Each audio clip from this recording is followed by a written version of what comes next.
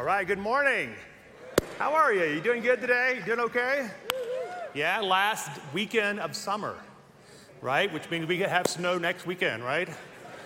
Okay, I'm kind of ready for the fall. I'm just got to tell you, I'm ready for a little fall weather, ready for the trees to start turning. Good to have football back on TV, right? Come on, that was a good day yesterday. I enjoy Saturdays and Sundays, just having a little football, a little fall weather, and I'm glad. Good to be in Colorado. Can we just thank the Lord that the Lord brought us here, right? I can't think of very many places that are better than Colorado in September. So thank the Lord that he loves you enough that you probably most of you weren't born here like I was. I was not born here, but I got here as soon as I could, right? So thank you, all of us immigrants who've come to Colorado. So good to be here.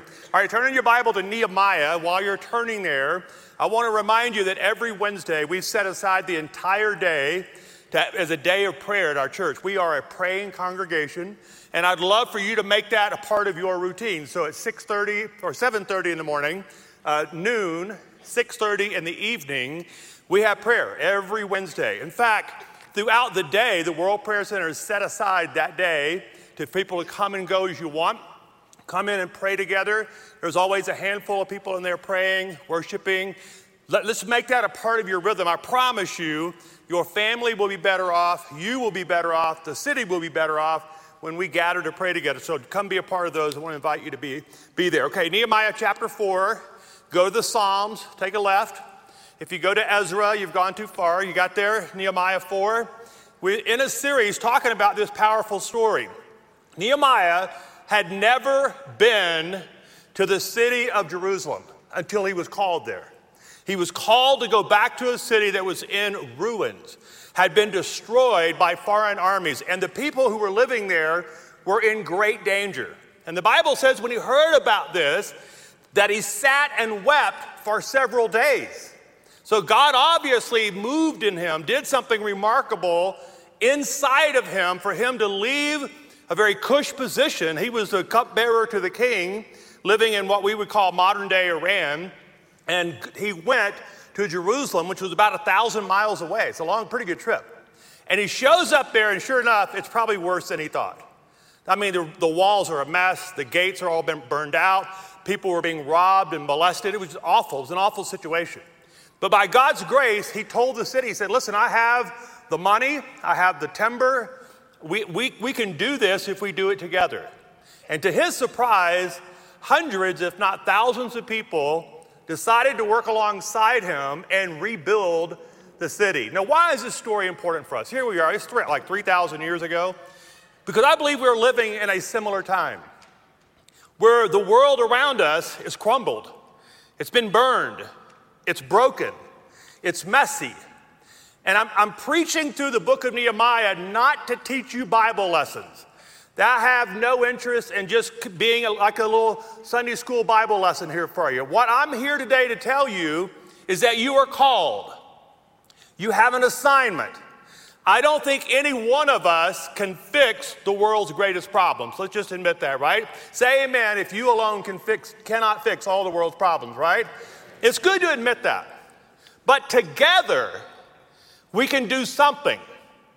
And that's all Nehemiah was telling his people. He said, listen, you can't go out and solve world poverty. You can't make all the wars stop. You can't cure all the diseases. You can't fix all the marriages. You can't go out and get all the prodigals. However, if you will put your hand to the plow, if you'll make up your mind that you have a call of God on your life, and you'll join forces with another group of people, collectively, together, we can rebuild our city, by the way, and we are. I don't know if you know this, but over the summer, we purchased 6 acres of land near America the Beautiful Park, right there in the middle of our city. It's got several buildings on it. We closed on it over the summer. That's an expansion of our Dream Center. So we have Mary's Home. We have an apartment complex. In fact, if you've never been down there, take a drive down there in the next few weeks and look at all that God's done there at Mary's Home. We have multiple properties that have all been paid for in cash. We've built new buildings down there. We have a community center down there. We have a place that these women and their children are getting day-to-day care down there. We have a state-of-the-art medical center that's been open for 11 years. 11 and 12,000 of the poorest women in our city are getting state-of-the-art professional care, absolutely free, every single day at our women's clinic. That's God doing something among us. What I love about all of that is it's not one person doing it. It's hundreds. There's 35 churches in our city who partner with us. Did y'all know that? 35 other churches who have come alongside and said, hey, we see what God's doing, we want to help. And they send volunteers, they give money. This is a citywide effort to see the people who are the most vulnerable in our city are being helped. That's the story of Nehemiah. We're seeing Nehemiah play out right in front of us. So okay, Nehemiah 4, before I get too distracted here by all the good things going on, I want to read this story to you. Nehemiah 4, verse 15, it says, when our enemies heard that it was known to us and that God had frustrated their plan, we all returned to the wall, listen to this, each to his work. Every one of us has work, an assignment. And it says, from that day on, half of my servants worked on construction, and half held the spears, the shields, the bows, and the coats of mail, which is armor. And the leaders stood behind the whole house of Judah, who were building on the wall. And this is one of my favorite passages. Those who carried burdens were loaded in such a way that each labored on the work with one hand and held his weapon with the other. And I'll just stop here just for a moment. This is who you are today in 2022. You have work and you have an enemy. Is that true? Let me ask you a question. Do you feel like you have an assignment from God? As long as you're carrying breath in your lungs, we have an assignment, right? We have an assignment and we have an enemy, which requires of us two things, a tool and a weapon. In other words, both hands have to be used. Working with one hand, fighting the good fight with the other. This is a beautiful word picture from Nehemiah about modern day life right now for us. He says they work with one hand, held his weapon with the other, and I love this, and each of the builders had his sword strapped at his side while he built. This is an amazing picture for all of us, all the praying mamas in the room. You know what it means to do the mundane, ordinary work. Dads, you know what this feels like to go do your job every day. J-O-B, just over broke, that's what it means. Going out, doing your job, and it's not glorious, not glamorous. I was thinking the other day about 85% of my job is not glamorous at all. And the 15% that you think is glamorous is actually really hard work. And so all of us have these mundane, ordinary assignments, but we're in a fight at the same time. We're in a spiritual battle. So it requires us to do the ordinary, and it requires us to do the extraordinary all at once. And it says Nehemiah found himself in that beautiful tension, that beautiful balance of working and fighting, fighting and working, but they saw the wall being rebuilt. All right, let me just give you a couple of things, and I've already said these things to you many times. I think 7 or 8 times I've already said this to you, but I'm saying it again because I want you to remember it, okay? Our work will always be opposed by an enemy. So we see this in the Bible, right? From Genesis all the way through the book of Revelation, that wherever God's people were busy doing kingdom work, there was an assignment from the enemy to destroy them, to distract them, to discourage them, to disparage their character. We've seen all of that so far in the book of Nehemiah. So it's clear that we'll have opposition to anything we try to do for God. In fact, if you're not in any kind of spiritual battle for a really long time, it's probably because you're on the sidelines and not in the game. So it's time. There are no bleachers on earth. There's only a playing field. And God's calling us back into the middle of the playing field for our assignment. So it's clear that this opposition is present today. I don't know if you keep up with current events, but there is spiritual opposition to the church. There's spiritual opposition to God's people. There's certainly spiritual opposition to God's view of sexuality, God's view of marriage, God's view of money, God's view of power, God's view of servanthood. All of that is being radically opposed right now, and this should not surprise any of us because we're in the middle of a great battle, but we serve a great God. So let's not be alarmed by that. All right, Now, here's what I want to show you today, okay? Nehemiah was facing real physical enemies. And in that moment, he needed real physical weapons to fight off the people that were physically trying to oppose the rebuilding of the wall. I don't believe that most of us in the room have physical enemies who are trying to physically harm you. That might be true for a few of us. But our real enemy is a spiritual enemy. An enemy that wants to come in and do work inside of our hearts and minds to discourage us, to distract us, to knock us off center. That's the work of the enemy in 2022 in most of our lives. So I want to show you today, using the story of Nehemiah, that our weapons are different. We have weapons. I am surprised at how few people who call themselves Christ followers can tell me what spiritual weapons they're using. So let me ask you a question. Maybe you want to write them down. There'll be a little pop quiz at the end. You don't have to say them out loud right now. What are your weapons? So if you're in a spiritual fight, and I don't know if you've been raising children in the last 20 years like Pam and I have. We've been raising kids for the last 23 years. And we're still raising them, by the way. That is the greatest spiritual battle Pam and I have ever done. Pastoring the church has been certainly a great spiritual battle, but not anything like raising our children. And if you're a parent today, you know what I'm talking about. And there are unprecedented issues facing our schools and our kids today that require parents to be discerning and wise and bold and powerful more than any other time that I can remember. I'm very concerned for all the young families in our church today. So young moms and dads, maybe you're just starting your family. Maybe you got littles running around the room. Maybe you're up at 6 a.m. every single day with your kids. I understand that. I remember when I had that time, I thought that season would never end. On my day off, Abram was notorious. 6 a.m. Dad, I'm hungry. Come feed me. On my day off, and I thought, Lord, this boy needs to grow up and learn to cook on his own. And the days were long, but the years were short. Sure enough, here we are. He's 23 years old. When I woke up this morning, I came downstairs. There he was, eating breakfast at my house, 7 a.m. But he didn't wake me up, thank God. So it does change. So I'm going to give you today some spiritual weapons. If you know for a fact that you're in a fight for your marriage, for your home, for your family, for your own soul maybe you're wrestling with an addiction today. Maybe you're wrestling with something that's entangled you and ensnared you. I'm going to give you today the most powerful weapons that are available to the human race today. But let me show this to you in 2 Corinthians. The first thing you need to know about these weapons. For though we walk in the flesh, 2 Corinthians 10, verse 3. For though we walk in the flesh, we are not waging war according to the flesh. Leave that up. In other words, when the world yells at you, we don't yell back. We have different weapons.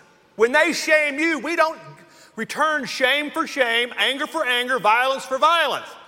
That's the world's way of doing war. That's the way they're trying to get to us. Our weapons are completely different. I'm going to show this to you, okay? It says, for the weapons of our warfare are not of the flesh. So what is the flesh? Anger, rage, malice, lust. That's the works of the flesh in our lives, right? Our weapons are not of the flesh, but they have divine power to destroy strongholds. And leave that up for a moment, because that word stronghold is not talking about physical places that the enemy lives, okay? It's not talking about going and destroying something. The strongholds that he's talking about are internal. All spiritual battles, listen very carefully, this is really helpful to me when I learned this 25 years ago. The greatest spiritual fight that I fight is the fight for my own mind, my own thinking, my own desires. When I win that war, all the other wars are easy. In other words, the greatest enemy that I have to fight against is not the devil. He's already been defeated. It's my flesh. Come on, somebody, we get really quiet in here at that point. Listen, the devil's been defeated. My flesh needs to be brought under the authority of the Lord Jesus Christ. The devil's been defeated. The cross decided that. The grave, the empty tomb has already decided his fate. Now we've been given the spiritual power by the Holy Spirit to wrestle to the ground the desires of our own flesh. In other words, if Christians would just start acting like Christ, the world would be a better place. Right? That's all the world's been looking for, by the way. You know why the church gets attacked so much? It's not because we're righteous, holy, and pure, and they hate us because of it. It's because we tell people we're following Jesus, but they don't see Jesus. If we're going to tell people that we're following Jesus, we should look like Jesus. So the weapons of our warfare are not of the flesh, but they have divine power to destroy strongholds, and the strongholds are here and here. That's where the strongholds are. In other words, let's not try to fix the world until we fix ourselves. This is where we're getting it wrong. We're trying to fix everything out there while remaining broken in here. I want to get this here fixed first so that we can take something glorious out there and fix that. Because this is what Paul is talking about here. Okay, look at verse 5. We destroy arguments and every lofty opinion raised against the knowledge of God, and take what? Every thought captive to obey Christ. This is what I'm telling you. This is where it starts. It's stinking thinking that's hurting the world. If we can fix the way we're thinking, what we're feeling, if we can fix the desires of our own heart, then we have a powerful presence to take out into the world. He says, being ready to punish every disobedience. All right, let me ask you a question. Where do you decide to disobey? Here. You make that decision way before you actually disobey. You make this decision to disobey. It doesn't just happen like that. In other words, there's 1,000 micro decisions that lead to one bad big decision. Every single day, small, tiny decisions. I told someone this week that I don't have like a 5-year plan. I have a 12-hour plan to finish the day well. And I'm going to be in bed in about 12 hours. Probably about 9:45 tonight. I'm going to be vertical. Horizontal. That's it. Which is the one where you're laying down? That's it. That's the one. I'm already messing up. See, I've already got this messed up. When I am horizontal, I want to finish the day well. So being ready to punish every disobedience when our disobedience is complete. All right, so how do we do that? Thank you, Pastor Brady, for bringing up the fact that I'm a broken mess. Thank you for making me feel terrible about the way I'm thinking. Give me some solutions. All right, here it is. I'm going to give you 3 weapons today. All right, yesterday, on a Saturday, I used all 3 of these weapons yesterday because I found myself, there's a little issue going on with me and a person that I know and love very well, and I'm helping this person. It's not my issue, it's their issue, but I found myself in the middle of it trying to help, and I used all 3 of these weapons yesterday effectively. And I'm telling you what the weapons I'm about to give you, if you'll learn to put the right weapons in your hand. See, a lot of you want to fight, you just don't have the right weapons. You got plenty of fight in your heart, just the wrong weapons in your hands. Church, I'm trying to give you the right weapons to fight the right battles against the right enemies in order to get the right results. Are you catching this today? All right, so these 3 weapons I was using yesterday, I'll probably use them today. Number 1, our worship is our weapon. What do you mean by that? Let me show you this to you. Revelation. We're going to look in the book of Revelation now for the next 5-10 minutes. Revelation chapter 4, in the center around the throne were 4 living creatures, and they were covered with eyes. So these are obviously mothers. They have eyes everywhere. That's a good joke, by the way. That's a great pastor joke. They were covered with eyes in the front and in the back. That's why you know they're moms. The first living creature was like a lion. The second was like an ox. The third had a face like a man. The fourth was like a flying eagle. These are fierce creatures. Around the throne, this is John out on an island getting a picture of heaven. Each of the 4 living creatures had 6 wings, was covered with eyes all around, even under its wings. So these are not passive, timid little creatures. Would you agree with that? What John saw in heaven was not little sweet cherubims with their little arrows trying to make people fall in love with each other. That's not what he saw. They weren't eating grapes floating on clouds. These are fierce, warlike creatures in heaven. Would you agree with that? This is pretty, you think that's fair imagery to say that? Listen to what they were doing. In other words, they had physical ability to do physical fights. But what were these fierce, warlike creatures doing? They were worshiping. You catch this now, I want you to catch this. These fierce, warlike creatures who had physical ability to do harm were not acting out in their flesh. Instead, day and night, they never stopped saying, "Holy, holy, holy is the Lord Almighty, who was and is to come." Say it with me. Holy, holy, holy is the Lord Almighty, who was and is to come. Listen, this is what's going on in heaven at this very moment. Whenever you feel a little timid, a little weak, maybe anxious or afraid, I want you to remind yourself of what's going on in heaven at this very moment. There is a glorious throne in heaven, and I believe these creatures are still encircling the throne, and they are still calling out, "Holy, holy, holy." And so when I find myself feeling alone or frightened or anxious, I just join in with them. I just gather into their presence with them. That's what worship does to me. I know when I'm worshiping well, when I'm caught up in the activity of heaven. I'm caught up with them, and maybe I don't know how to fix all the problems in the world, but I do know who to call on, the one who can. And I hear myself saying, "Holy, holy, holy is the Lord God Almighty, who is the same yesterday, today, and forever." Why do we worship? We worship because we're certain that we're in the presence of God. Listen, I don't know how many of you can live long without the presence of God. I can't live very long without it. I can't go long without being in the presence of God. And the way you get into the presence of God, you got to slow down. You got to take a deep breath. You got to stop all the frantic activity. You got to get quiet. Steady your soul. And this is what happens in worship. And failure to worship, listen, failure to worship leaves us at the mercy of the world's whims and fears. Without worship, you will live a manipulated life. If you're not worshiping, if you're not calling on the Lord, you'll find yourselves being manipulated by outside forces, believing every conspiracy theory, being angry and afraid all the time, aggravated at everything. I'm not going to live like that. Even if I'm concerned, I'm not going to let myself be manipulated by some pundit on a TV show. I have something more powerful that's in control of me.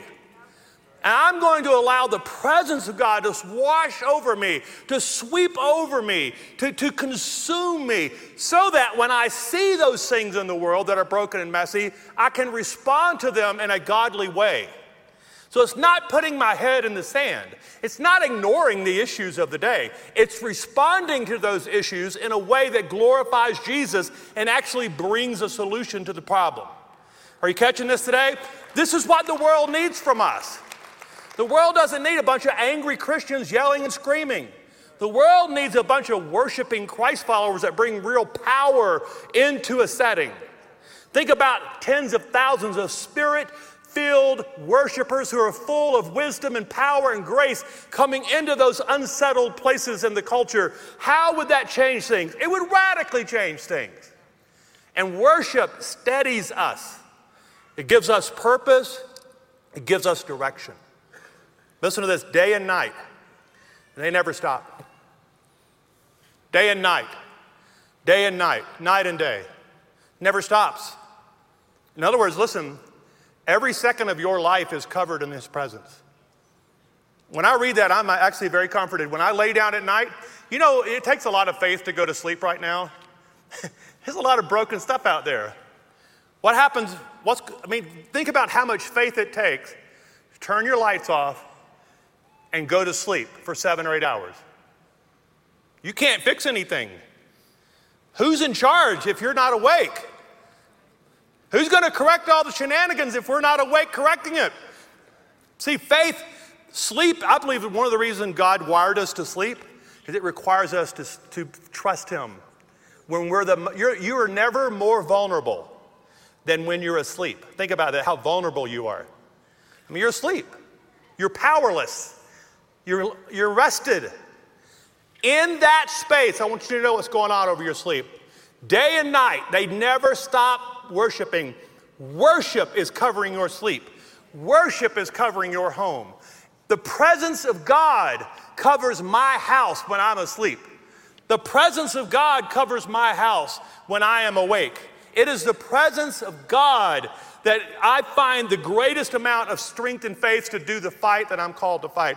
I cannot fight without worship. You cannot win the battles of your life if you don't first choose to worship.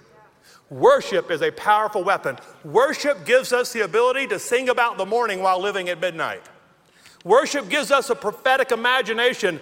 It's not that all things are right. I prophesy over things that God is good and God's going to correct all this and God is in charge of this. That's what worship does for my soul and for yours. Worship is our weapon. Here's a second powerful weapon. Our prayers are our weapons. I'm going to show this to you, okay? I preached this before a few years ago. It was during COVID, and you probably don't remember it, but I remember it. Revelation chapter 8. Now, we're in Revelation 4. Now go to Revelation chapter 8, verse 1. He says, when he opened the seventh seal, there was silence in heaven for about a half an hour. No, stop here. Underline that. That is extremely important. He says, when I opened this particular seal, all of heaven went silent. Quiet. For half an hour. I don't know if you've ever sat in complete silence for a half an hour. It feels like 3 hours.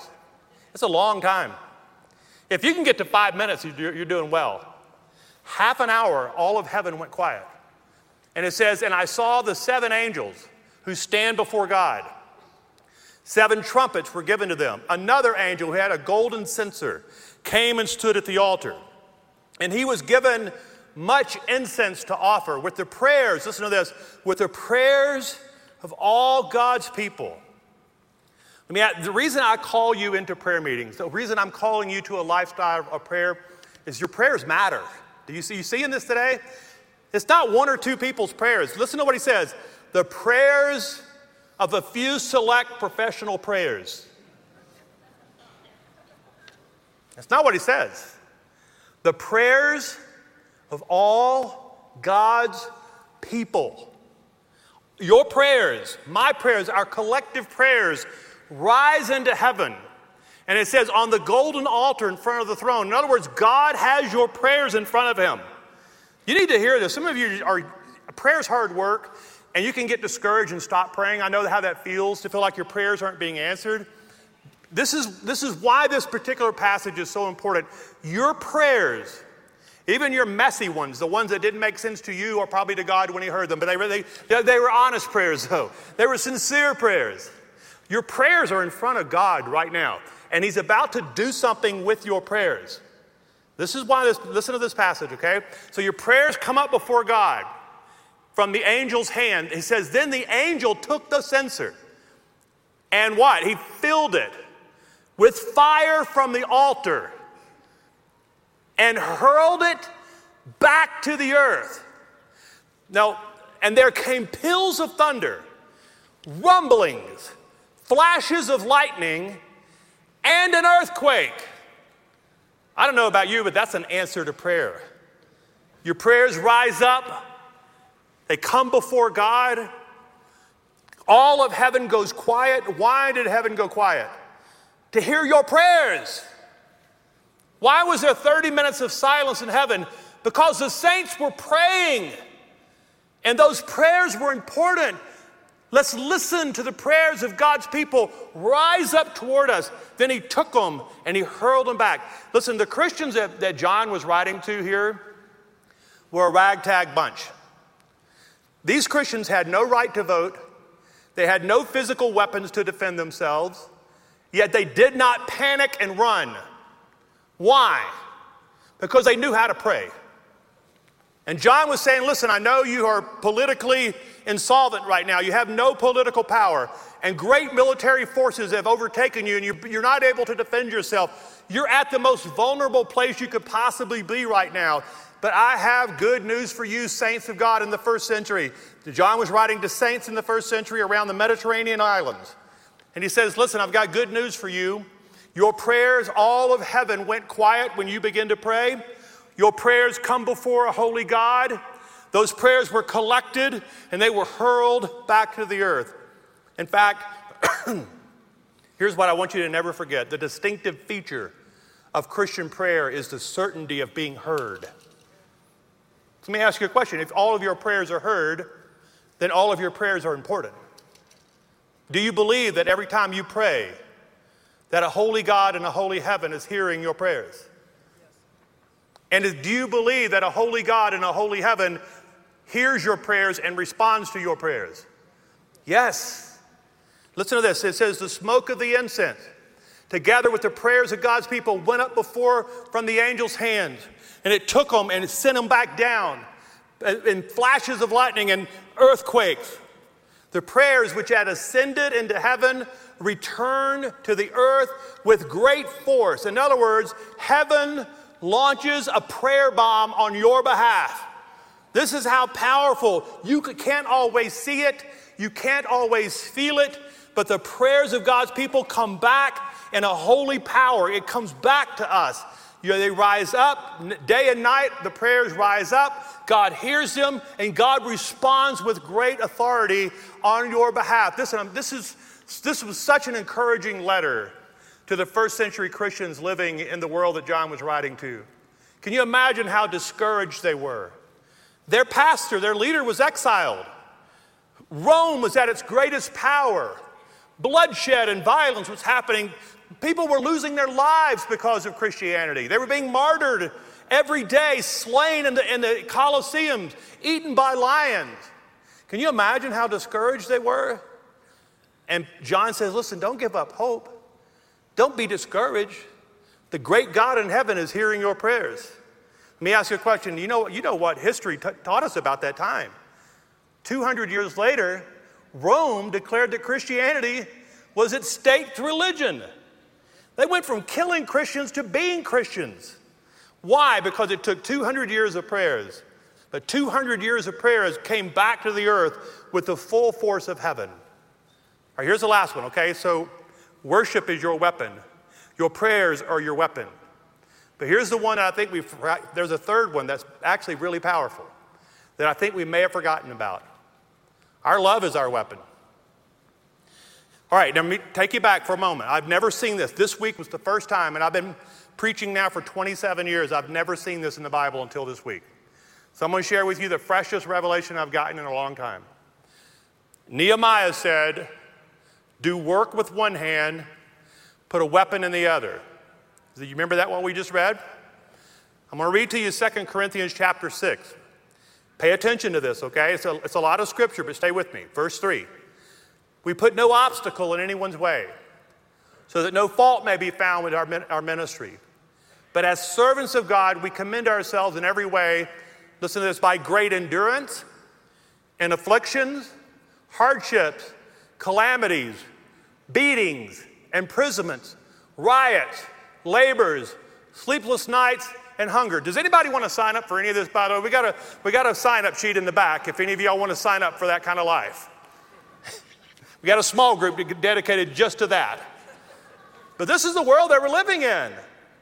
And it says, listen to it, he says, by purity, knowledge, patience, kindness, the Holy Spirit, genuine love, by truthful speech, and the power of God.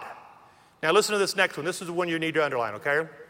With the weapons of righteousness for the right hand and for the left. Now read that out. For weapons for both hands.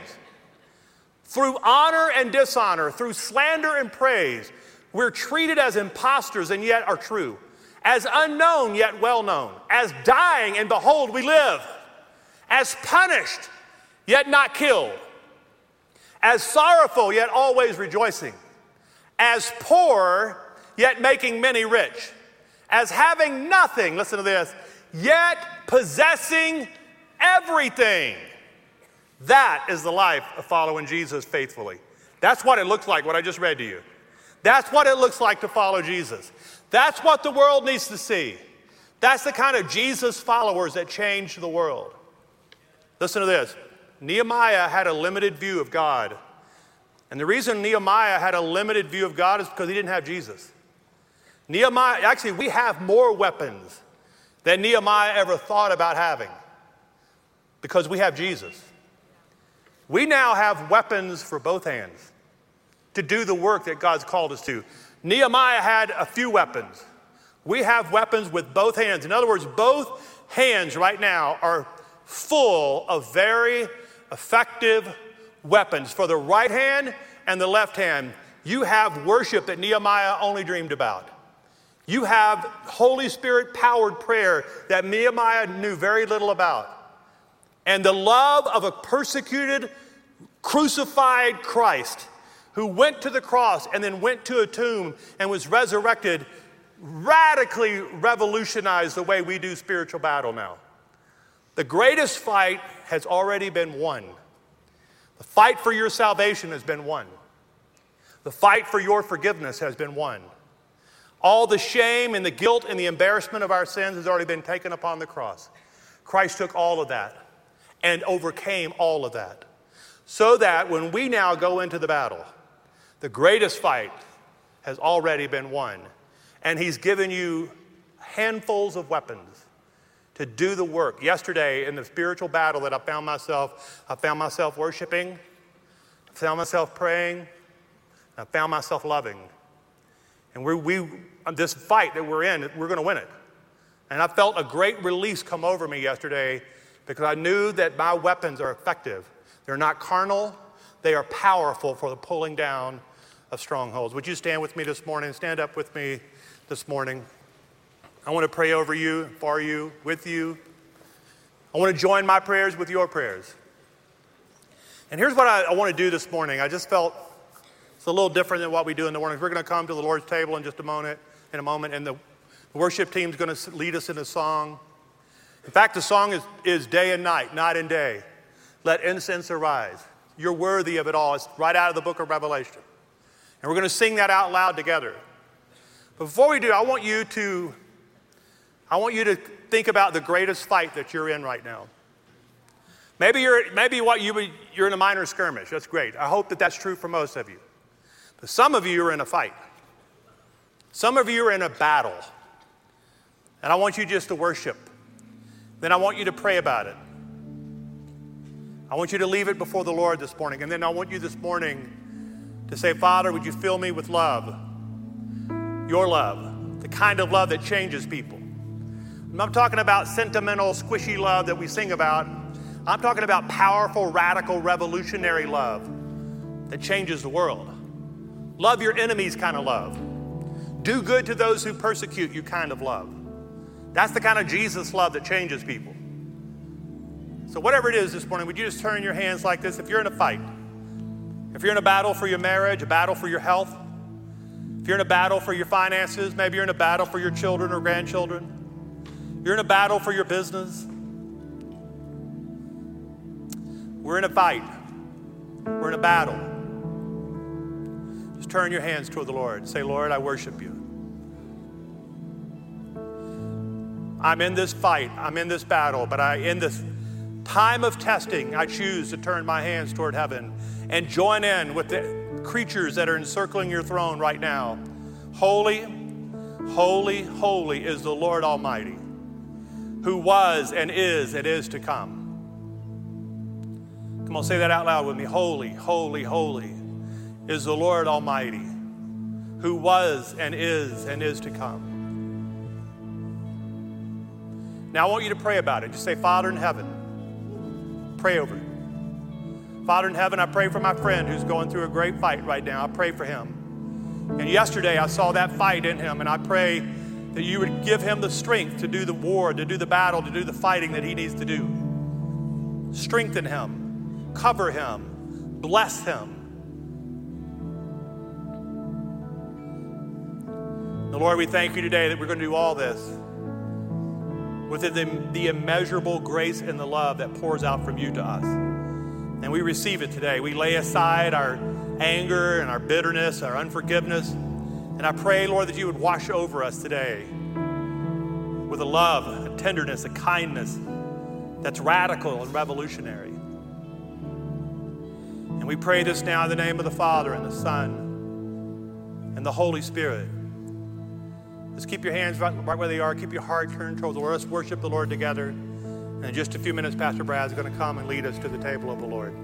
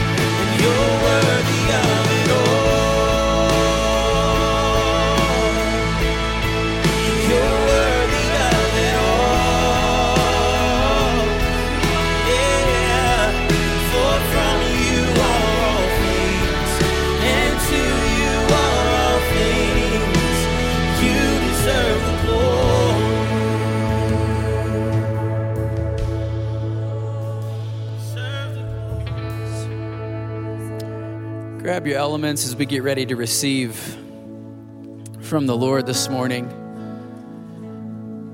Psalm 23 reminds us that the Lord prepares a table for us. Where? In the presence of our enemies. In the midst of our fight. In the midst of the battle and the struggle, the Lord says, come. Sit at my table and receive from me. And be reminded that I am King that loves you, but I'm also the King that conquered, that won the ultimate battle, as Brady said, for your salvation. That's already taken care of. And so today we come to the table to receive strength from the Lord, that he gave his very self, his very life for us. John 15:3 says, greater love hath no man than this, that he lay down his life for your friends. And then the next verse that we forget, Jesus says, and I call you, I consider you my friends. The Lord has laid down his life for us, that we may have fullness of life because of him. On the night that he was betrayed, he took the bread, and when he had broken it, gave thanks. He said, this is my body, just for you. Do this in remembrance of me. Let's take the bread together.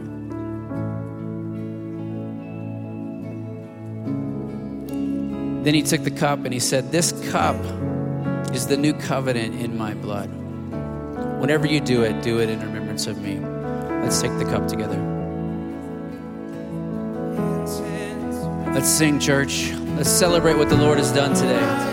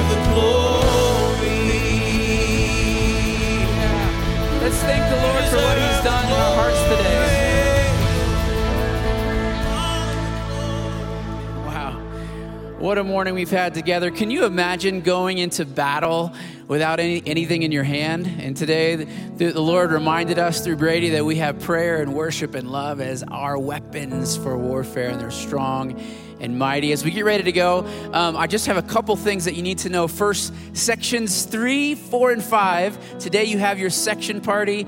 So if you came hungry, good news is there's stuff to eat. So also, Connect Central, right out these doors to your left. If you're new to New Life, in the last little bit, we'd love to connect with you, talk about your next steps of getting plugged in to our church. Also, our prayer team is coming forward right now. If you have a prayer need, we would love to spend a few minutes with you praying. Church, will you open your hands? I want to bless you as we leave New Life Church. May the Lord bless you and keep you.